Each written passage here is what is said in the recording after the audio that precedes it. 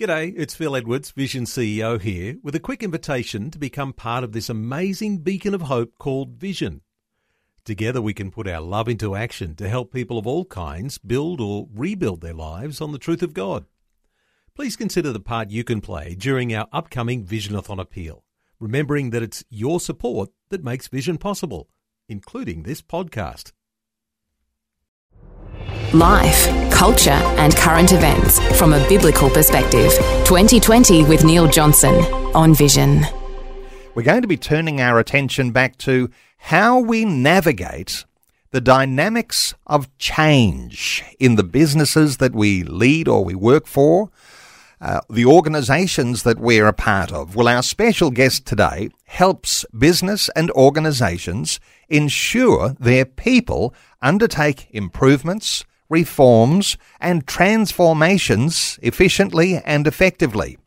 Well, change can be difficult in any organisation, and we might wonder about the spiritual dynamics of that change and how that works in practice, the practical dynamics of people in the process of change. This is where our conversation is going today, and always a pleasure to welcome back Christina Dean, who is the founder and Chief Executive Officer of Uniforte. It's a management consulting company located in Brisbane. Christina wrote the book Rhymer, Managing Successful Change, a practical manual for managing large projects and programs in organisations and the community. Christina wrote the first Australian National Competency Standards in Organisational Change Management and developed the first Australian Diploma of Organisational Change Management. Christina invented enterprise change management. She works for state and local governments and any organisation. You might lead an organisation, you want to connect with her, we'll give you an address a little later on. And to be part of our conversation, we'll also open our talkback lines shortly. But Christina Dean, a special welcome back to 2020. Gee, it's great to be back, Neil. It's a bit cool today, isn't it? Well, depending on where you are around the country, it might even be cooler than where you are. And I know you're in Brisbane today. So, Thank you, Neil. Christina, when we're talking about people in the process of change, sometimes we think that change just happens in our plans on paper, but actually it's people who are the practical part of that, aren't they? You bet. And if that change is not for them, then it's probably happening to them, and that's exactly how they'll feel about it. When you talk about change, if you're leading an organisation, I guess, look, it might even be best just to talk about organisations, the sorts of changes that they are going through right now, because we'll often talk on this program about cultural change. You know, we'll follow the news and we'll say that there are changes, really dynamic changes that are happening around the world. Business is changing. You know, with the rising cost of living, there's pressure on a whole lot of businesses. Businesses are saying, I've got to pivot, I've got to change in certain ways, or if I'm going to grow, I'm going to have to change. When we're talking about the process of change in business, how do you perceive things that are happening right now? Well, I think one of the biggest things that's not just on the horizon anymore, but it's here, right here and now. And it seems to me that it was only just a very short time ago, a year or so ago, when I was asked, what did I think of AI, artificial intelligence? How was that going to impact change in organisations? Would we be using AI? And to be honest, I had to go and have a quick little look and see what's this thing called AI in change management, and now it's here. And it's a very big thing, because AI is only as good as the values that it's put into how it makes decisions. If it doesn't make decisions based on good values, like Christian values that we hold, then it can be based on just about anything you like. And that's going to be a real threat to all of us. AI is such a challenge that we can no longer tell if an article has been actually written by who it says that it's been written by. So there's a lot in the unknown world about artificial intelligence, and it's very concerning. And it's going to be, no doubt, different from one business or organisation to the next. Some will say, isn't this a wonderful opportunity? open AI, chat GPT we've been hearing about, the sorts of ways that might benefit one business, another business might be saying, this is the biggest threat to our business there's ever been. So if we talk about the factors that are causing change right now, AI is one of those huge factors. It certainly is. And, as any good thing, it can also be used as a bad thing. It depends on your attitude and the values that you hold as to how you will use it. So it's the same when you're going through a process improvement, where you're improving some process in the organisation. It used to be, very long and tedious, and now it's much quicker. But the point is that the people who are involved in it need to be involved in it. In other words, once upon a time, the idea of consulting with people before you went through change was a radical idea. For heaven's sake, why would I tell them why would I ask them what they think?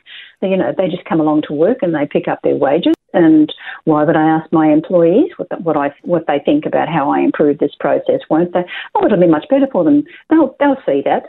No, they don't see that. All they see is that you've come along and started changing what they've been doing for such a long time, and that can set up a huge amount of anxiety and fear and threat and guilt and hostility along the way. And so, consultation now has become something that is well known, but it wasn't when I first wrote Rhymer in 2008. It was still a very novel concept to ask other people what their involvement in the process was, and did they have any good ideas about it.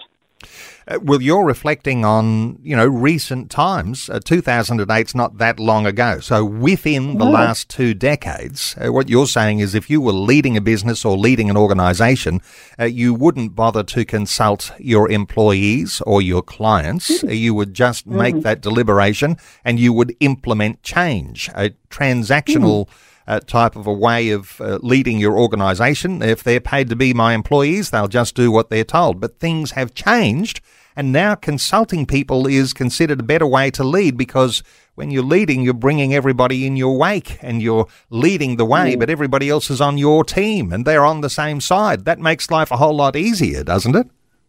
It certainly does make life a whole lot easier. I mean, and we've seen the differences that consulting with staff and consulting with the management team. For example, it used to be just somebody with a bright and shiny new technology solution would go and sell it to senior management, and senior management wouldn't even discuss it with management, let alone staff.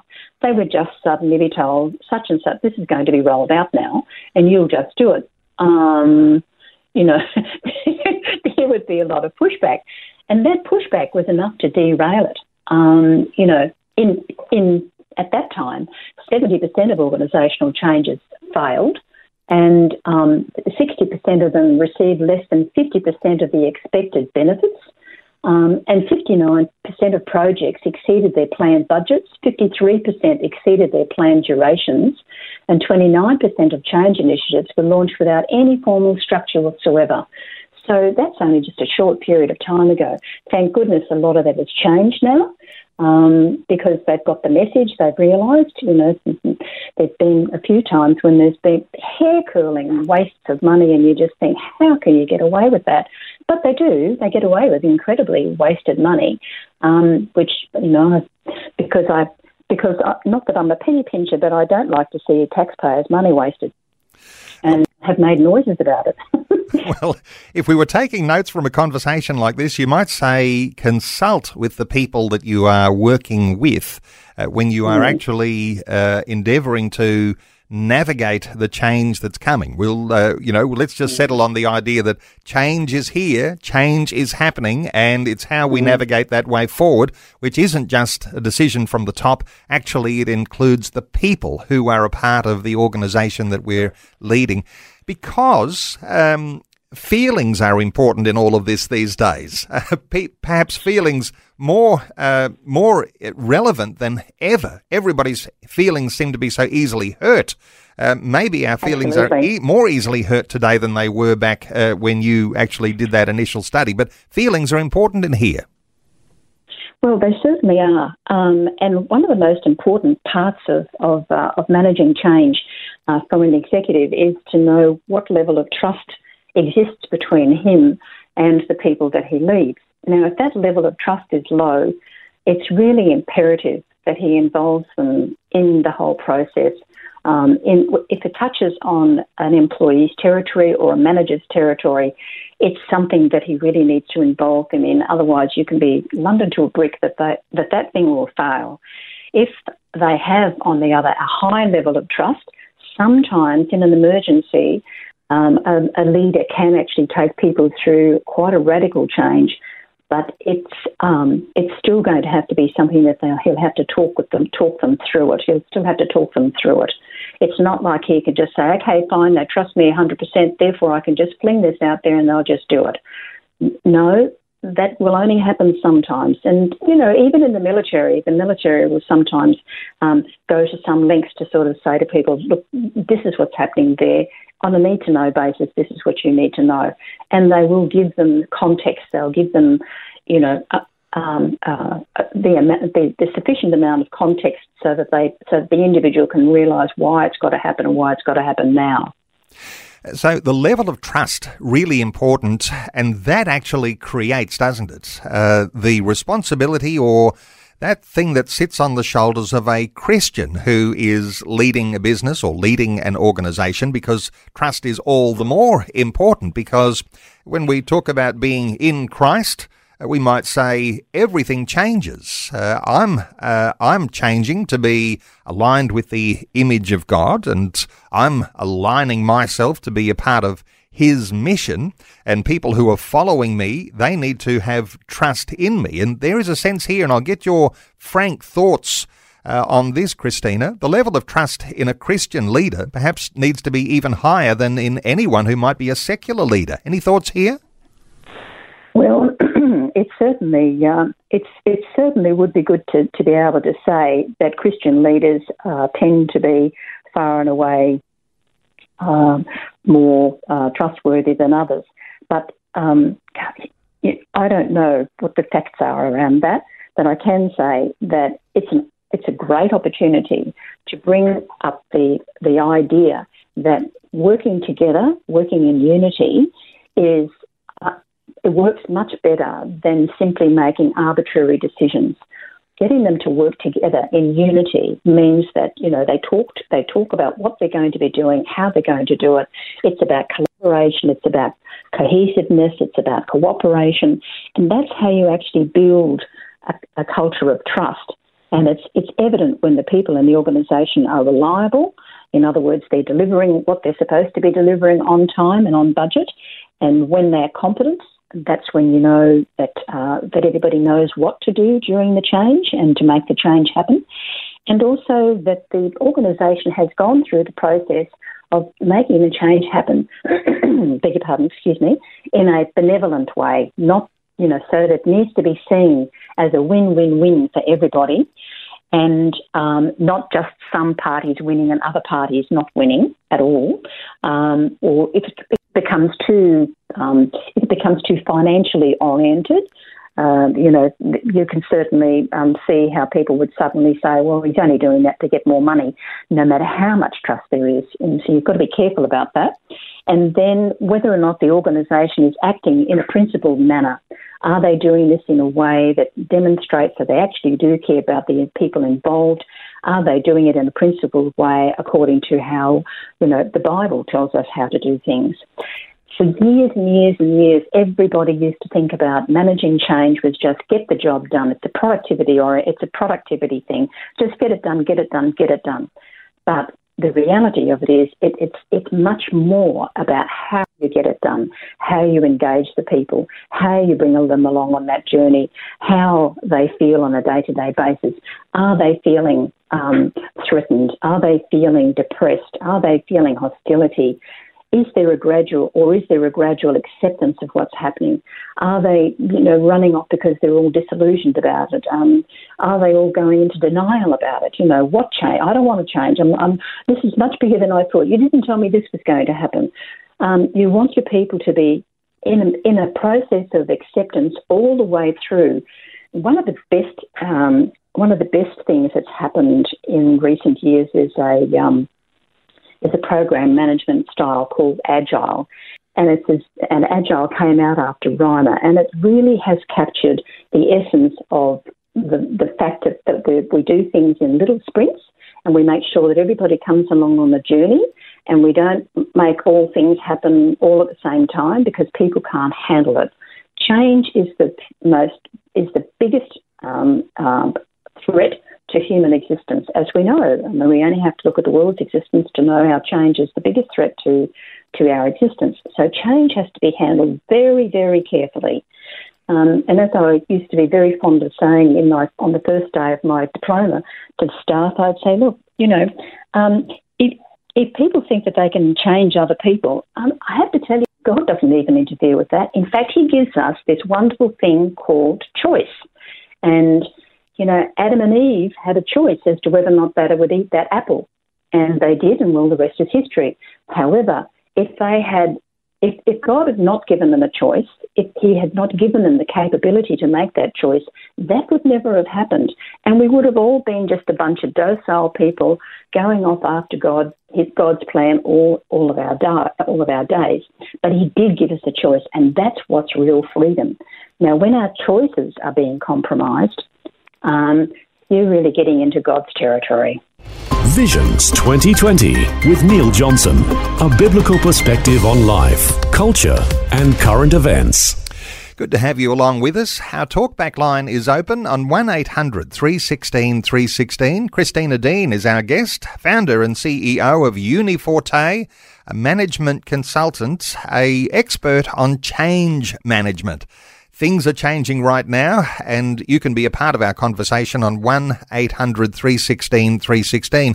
Christina, before we go too much further, oftentimes as Christians, we want to glean some wisdom from the Bible. We want to say, well, what has God got to say about change? When we're Christians, do we only talk about things that happen in church, or are we talking about what happens on Monday after church, where the rubber hits the road, where the salt becomes important as salt and light? Any thoughts here around the sorts of things that you might glean from Bible scripture around these preparation for change? Yes, actually. The biggest threat, I think, to any change is fear. And fear is really an evil ally to take with you on that journey of change. Why do we do the things that we do? Because people hurt people. And if they have been hurt in the past where they've reacted out of fear, then they will hurt other people. And we just really need to grab hold of that fear thing, because that is the worst part of change, is fear. Fear is there to help us to make wise decisions, if you like. So therefore, resistance to change is normal. It's a part of us that says, your alarm goes off and it says, what's going to happen next? But decision-making is an instinctive part of human survival and growth. Therefore, decision-making is hardwired. It's a genetic process, and therefore it must be acknowledged and respected. It can't just be, we're going to do it anyway. It doesn't matter how you feel. That's not going to cut it at all. And that's the reason why we need to compassionately consult with people before changing their environment. It's a very important thing. Carly Fiorini, former CEO of Hewlett-Packard, used to do a wonderful piece about the dynamics of fear and change. And it was such a good piece. I always included it in my program. And it's really about how fear feeds on things like delay and uncertainty. And of course, if you get two people together, one's afraid and the other one's hasn't decided to be, doesn't know where they stand yet, that fear will transfer to the other person very quickly. The other thing that fear feeds on is a lack of preparedness for change. So, we were talking earlier on that a lot of change isn't well prepared for. So therefore that process hasn't been locked in. People haven't been part of, okay, well, we accept that we need to change, but what is the preparedness? How are we going to prepare for that? So delay, of course, can be overcome or avoided by being timely. So, as soon as you know that there's got to be a change, then be timely about how you're going to go about making the change happen. After all, you can hold a 2 kilo, of course you go to the gym, don't you? You go to the gym, don't you, Neil? Not very often, no. All right. Tell me about something that you hang on to that's heavy. Holding on to things that are heavy, taking a suitcase on a holiday. All right. So if I said to you, okay, I want you to hang on to that, and you're hanging on to it, and you're hanging on to it, and you're hanging on to it, and by now your arms are getting tired, and you start to swap your. What else happens if you? If there's a delay in me saying to you, okay, you can let that go now. What else is happening? You are getting tired out. I'm not sure what else is happening. What else is going on? What are you thinking? Angry?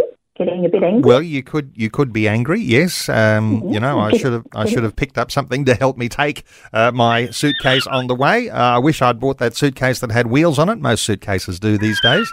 But yeah, so there's innovation that could actually make your life easier, and you might regret that if you're actually lifting heavy suitcases. Yeah. So you'd like to know how long you want me to hang on to this thing, wouldn't you? You'd like to know how long do I need to do this for? Yeah. I think you'd preferred me to have said I'm in the gym and lifting weights or something like that, but you can only hold it for so long, can't you? Only for so long. Yep. Yeah, that's right. And that's what delay is. Delay, you can only deal with delay for so long. You can't delay. People cannot hold on forever. They will start to go through all of those unacceptably unhappy. Well, they're perfectly normal, but if they start to fire off instead of being well managed, then people will get really angry, and there'll be fear. What's going on? We've got to know more about this. The next big thing is uncertainty. Can you think of a time that you're uncertain about something? You might be asking you this question. I think I might be uncertain before every interview that I do. So, uncertainty is, when you're raising children, you're uncertain.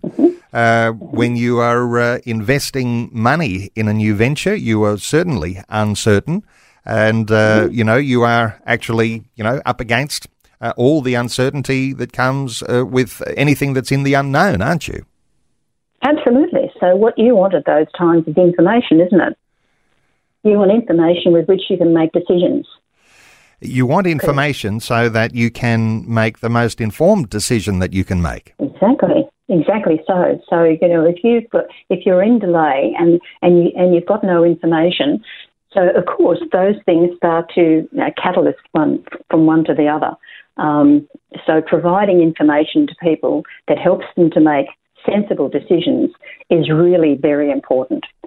So, fear feeds on fear, as we said. So you need to confront those fears, to ask somebody, well, what is it that you're actually afraid of? And, to help them unpack those fears and to sort of say, so that they can maintain their own emotional control. And not allowing yourself to hook into someone else's fear. So that's actually a little harder than it sounds, because there's a part of our brain that actually mimics other people's parts of their brain. For example, if you've ever seen somebody yawn, all of a sudden you may find yourself yawning. And it's just it's a strange thing that happened in a laboratory when one person observed this animal observing her, and it was and then copying her, and I thought that's really interesting. And anyway, it's too long to go into the radio station, but it's very easy to get hooked into somebody else's fear. Christina, before we move on, let's come back to the leader here, because the leader, as a Christian, you might hope, is a person of good integrity. and we're all growing in the way that our integrity is outworked in our lives, in our families and in our workplace. But you could be a leader of good integrity, but you might actually be a fairly poor manager. You might lack in some of the skills there. Or vice versa, you might be a person of poor integrity, but you might just be the best ever manager. How do you make sense of all of that, and where being a Christian in the mix actually makes sense? Well, if you're looking for a leader who can lead change, that person needs to be naturally or well-developed, have a well-developed or have a natural ability to relate to people, to see things from their perspective rather than from only from his own perspective. So that's a critical part of distinguishing whether or not someone should be a leader or just a manager. A manager can often be extremely good at processes, making sure that there is a plan to get to things and understanding exactly how much it's going to cost, and those sorts of really very, very critical aspects of managing a change, providing the desirable success and having experience to be able to do this sort of thing. It's not just about, sometimes people think that it's about the new piece of technology. Well, it's actually not about the piece of technology. It's about whether or not people will use that piece of technology to improve the business. That's what it's about. So sometimes when you get people in who are just focused on the piece of technology, their vision isn't wide enough, their vision isn't broad enough, it doesn't encapsulate the people who this technology is supposed to be helping to develop the organisation's improvements or transformations, so that they can, make more money, and so that they can, be more competitive, so that they can, employ more people. It's that they really do need to have that much broader vision than just looking at, well, this is the widget and we're going to implement the widget. Yep. We were talking about fear. We were talking about fear just before the news as one of the major issues when you're dealing with change, because you're dealing with the unknown. You're about to venture into something that carries with it all sorts of responsibility and delays when you make decisions to change. As you said, that can be like a weight. There's some special tools in the Christian toolbox that we glean from the scriptures. And when you're talking about fear, that scripture from Philippians chapter 4, verses 6 and 7 comes to mind. Don't be anxious about anything, but in every situation by prayer and petition with thanksgiving present your requests to God. And the peace of God, which transcends all understanding, will guard your hearts and minds in Christ Jesus. Now, there's an interesting one there, because it's very well to identify fear as being a major enemy, but the thing that the Christian has in their toolbox is something that alleviates fear and actually shares the responsibility in taking those steps forward with God in the equation. Any thoughts there around the simple things you might do to actually alleviate that fear and to bring something like the peace of God into the decisions and the moving forward for your organisation? I do indeed. At the beginning of our session today, and I love how you do this, you always say a prayer over the session for you and I. I do. And it's all of a sudden you know that you're in good hands, and all of a sudden you know that the Lord is with you and He's going before you, and it will all work out fine. That gives me a sense of confidence. It gives you a sense of confidence, and we know that we're working on the same page together, and that we're actually delivering something here, not for you, not for me, but for God's glory. And that's what really distinguishes the difference between a leader in a Christian or a Christian leader in an organisation as opposed to someone else. And in other words, we went to God first. We went to God first. And often leaders in organisations tend to go, well, I've tried everything else, I might as well pray. Boom. They left God out of the equation. The consultation process doesn't end with staff. The consultation process starts with God. I often like to talk about contrasts, and when you've got the Christian leader or the Christian business owner, let's say, because when you've got people's needs on one hand and the profit obligations of a business on the other, you are actually working in the balance of those. If you have this presence of God, if you have this identity in Christ, if something of His mission is your mission, somehow or other you cannot avoid the people's needs. And you can't just look at the profit obligations. Obviously they're important, but this balance is really important here, isn't it? The people and the profit. Absolutely. If you're running a not-for-profit organisation, well, that's how you distinguish your organisation. If you're running a company, well, they declare that profit is important to them, and so therefore that's their number one goal. So if you don't want to work in an organisation that's all about the profit or that is mostly about the profit, then go and work somewhere else. Go and work where the profit is not such a big deal. So it really gets down to the employee as well in saying, well, for them it's all about the profit. Well, you joined one of the top companies in the Australian ASX. What did you expect them to be doing? Yes. So it really... it's that choice thing, of course. It's who do we choose to work for in the first place? So if you and I choose to work for the Lord, then we have strategies around that. Your radio have strategies around that. I have strategies around that. And we as human beings, when we go and work in organisations, we can expect that if we're working in an organisation where it is all about the profit, then you can expect that at some point of time you will feel rejected and unloved, and this will hurt your sense of identity. But I would caution people to start remembering who their sense of identity is in Christ, rather than their sense of identity being in that organisation or in any community organisation. Your identity, first of all, is to have an identity in Christ. And our identity in Christ is one in which we are accepted. I am a child of God, says John 1:12. I am Jesus' chosen friend, says John 15:15. I am holy and accepted by God, says Romans 5:1, and so on and so forth.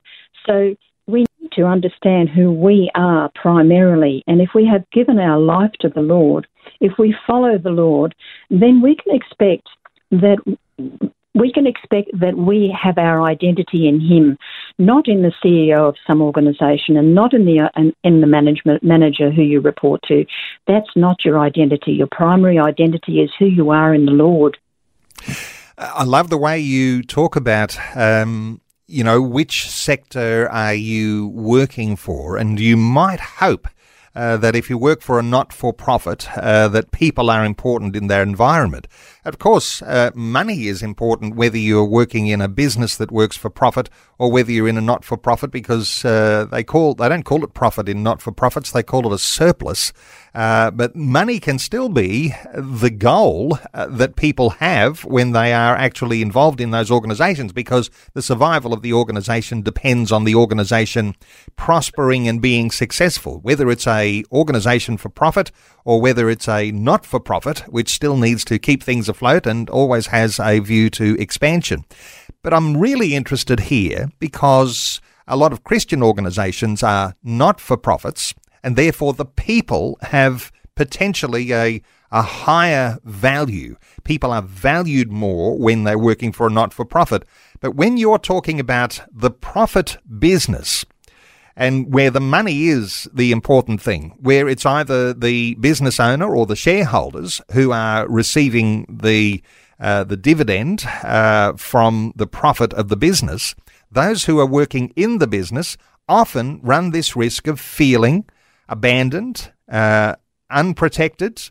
Let's talk about that a little bit more deeply. Have you seen this, Christina, over the years? Sure. When people are working in business, they just feel like they're just getting, annihilated by all of the profit-drivenness of business.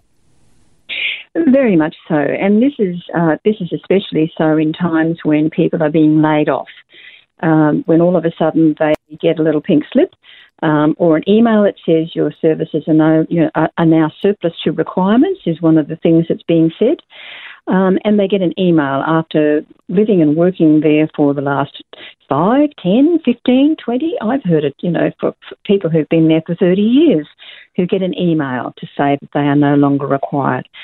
Suddenly, there's a rug that's pulled out from underneath them. Now they feel totally unprotected.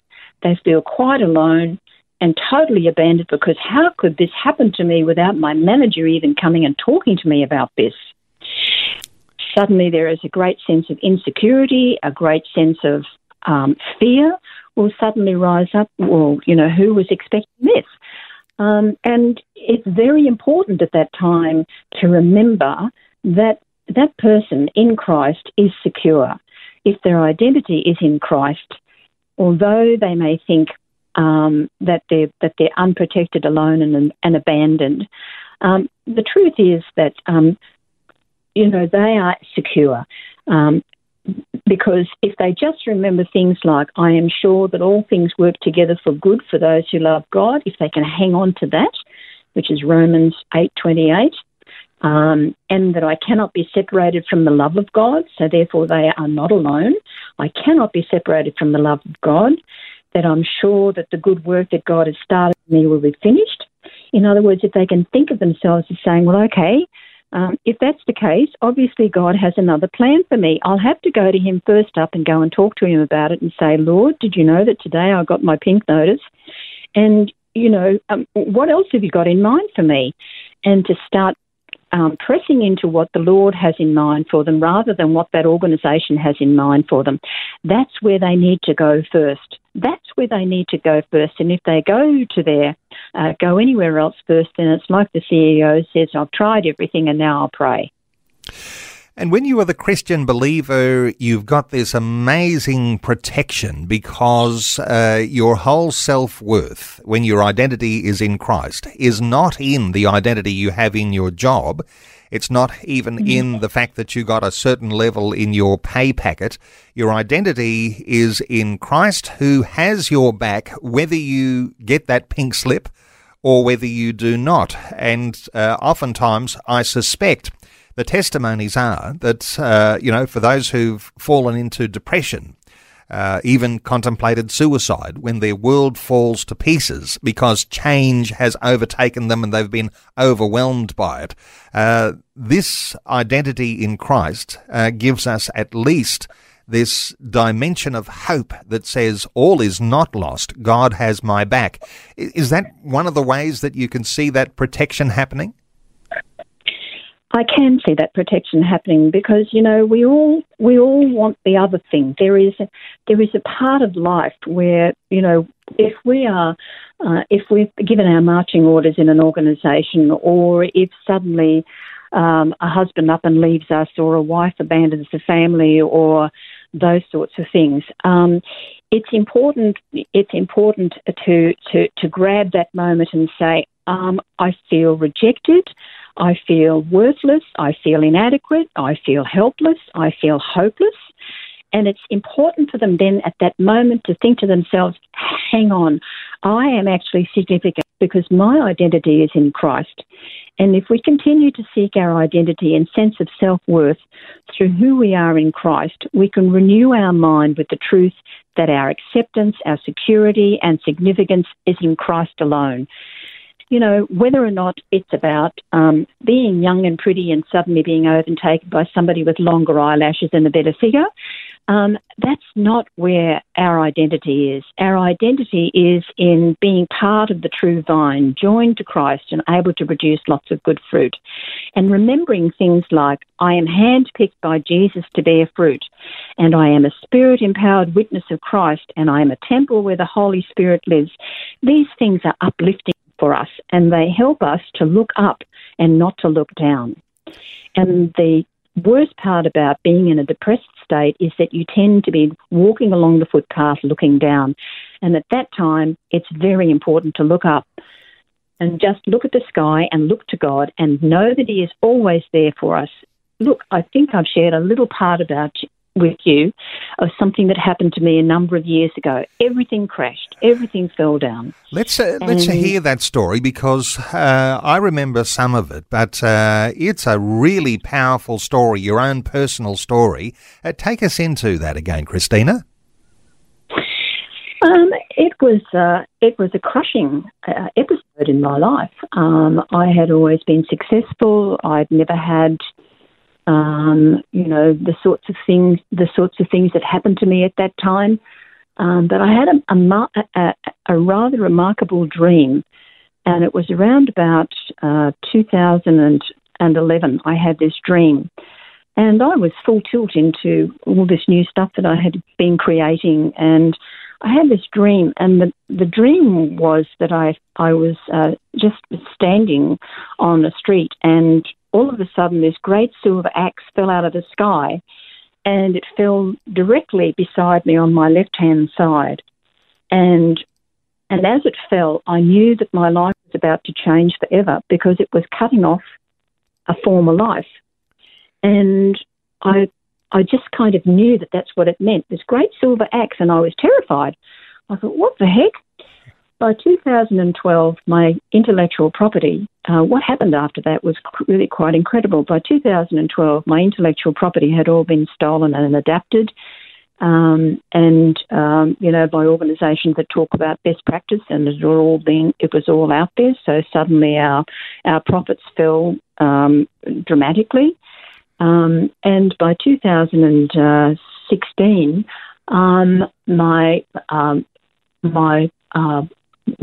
my coursework had also been taken, and although it had been broken up into little bits and pieces, it had all been taken, and now, because they've been all taken by companies with much bigger pockets than I had, it was a devastation for me, because, it happened at a time of life when it was really quite critical that I would be able to look after myself for my future. At the same time, my marriage crumbled quite unexpectedly, and at the same time, I also contracted a rather deadly disease on my lungs. And so you could say that it was like I had my Job moment. And for a while, I couldn't think. Here was a change manager who was so good at her work, and I just couldn't think. And it was only because the Lord lifted my head up and kept telling me stories. And He kept giving me this one particular song. Everywhere I went, this song followed me, and the song said, "I love you, I love you, I love you." And it just went on and on and on. And at that particular point of time, I didn't think that anybody loved me. I felt totally alone, abandoned, and a total failure. Plus, I was very sick. So you can imagine I had some hard work to do, and I had to get to the things that were really quite important, and I had to realise that I had worked very hard, and it was incredibly important. I really wanted to be able to continue to live. So I had to look after my health first. So that took a couple of years. Anyway, the rest is kind of history, because the Lord just turned my life around, and here we are in 2023. He's about to do it again, but this time we're doing it in concert, and so that's all good. But I can tell you that I learned all of these things. I learned that I was not somebody who was useless or rejected or unloved. I learned that I wasn't unprotected, alone, or abandoned. I learned that I wasn't worthless and inadequate and helpless or hopeless, because I found my identity in Christ, and the silver axe has become a moment in the past. But I have more now than I've ever had in my life before. It's why I keep inviting you back, because you've got a testimony that goes along with the sorts of wisdom that you share from all of these wonderful skills that you've developed over these years. And interestingly, too, Christina, when change happens, and oftentimes we're not choosing the change happens to us, we can't always see opportunity for a future. But God has our destiny in His hands. And somehow or other, when we respond to him, he adjusts our direction. And oftentimes we align more with his mission rather than just our mission. And I think this is part of your story too, isn't it? It is totally my story now. Now I don't think about doing anything unless I go and talk to him first. In fact, it's the first thing I do in the morning is, good morning, Lord. Thank you for your constant love every morning and your faithfulness every night. What's on for today, Lord? There's another dimension in all of this too, because when your world falls apart and you lose everything, so, it's the intellectual property, or you lose that, significant pay packet, or you've got your family falling to pieces, a lot of, women with their husbands left them, or someone has died, all sorts of things can overtake us. But when we're starting again, and with God in the equation here, but when we're starting again, he's able to use those skills that we have already developed, the personal development of the past. This is an area too, no doubt, that's really important for people who are looking at change now, as to how to consolidate those skills and the value that you have in the experience that you have in order to move forward. Would you say that's a thing that you ought to look at? I would say that if we're not allowed to deal with small problems, if somebody always comes along and takes over our small problems, then we won't have the ability to get through the large ones. So don't be afraid of whatever the Lord puts before you. Look up. Ask him, how do I get through this? Who's going to help me? Where do I go from here? Who's going to do what by when? And protect me, Lord. Protect me. Read Psalm 91 to yourself every day. Put on the armour of God every day. And those two things alone got me through incredible times. I knew that I could go to sleep at night. I knew that I could feel safe at night. When I can tell you that I had no reason to feel safe at night at all, but I did find that if I did those two things every single night and every single day, that the Lord carried me through that period of time. There's just no two ways about it. He carries us. Well, time has run out. And interestingly, you're available for organisations, and it doesn't matter where you are because you can do this by Zoom, no doubt. So everyone listening all around Australia could connect with you. And the thought that you're in an organisation, you know that there are some rough roads ahead. There's some tough weather coming in. Sometimes we think about managing change when the crisis hits. Others are saying we need to manage the crisis before it gets here. Christina, you're available for consultation with businesses and organisations. People can connect with you? Absolutely. Yes, I'd be happy to hear from anyone who wants to chat. Okay, well, let me give a website. It's uniforte.com.au. Uniforte, spelled uniforte.com.au, and Christina is available to help organisations through major change. Could be business, could be for profit or not for profit. Christina, wonderful getting your insights as always. Thank you so much for sharing your thoughts and your heart with us once again today on 2020. Thank you, Neil. You're a gem. Thank you for having me. Thanks for taking time to listen to this audio on demand from Vision Christian Media. To find out more about us, go to vision.org.au.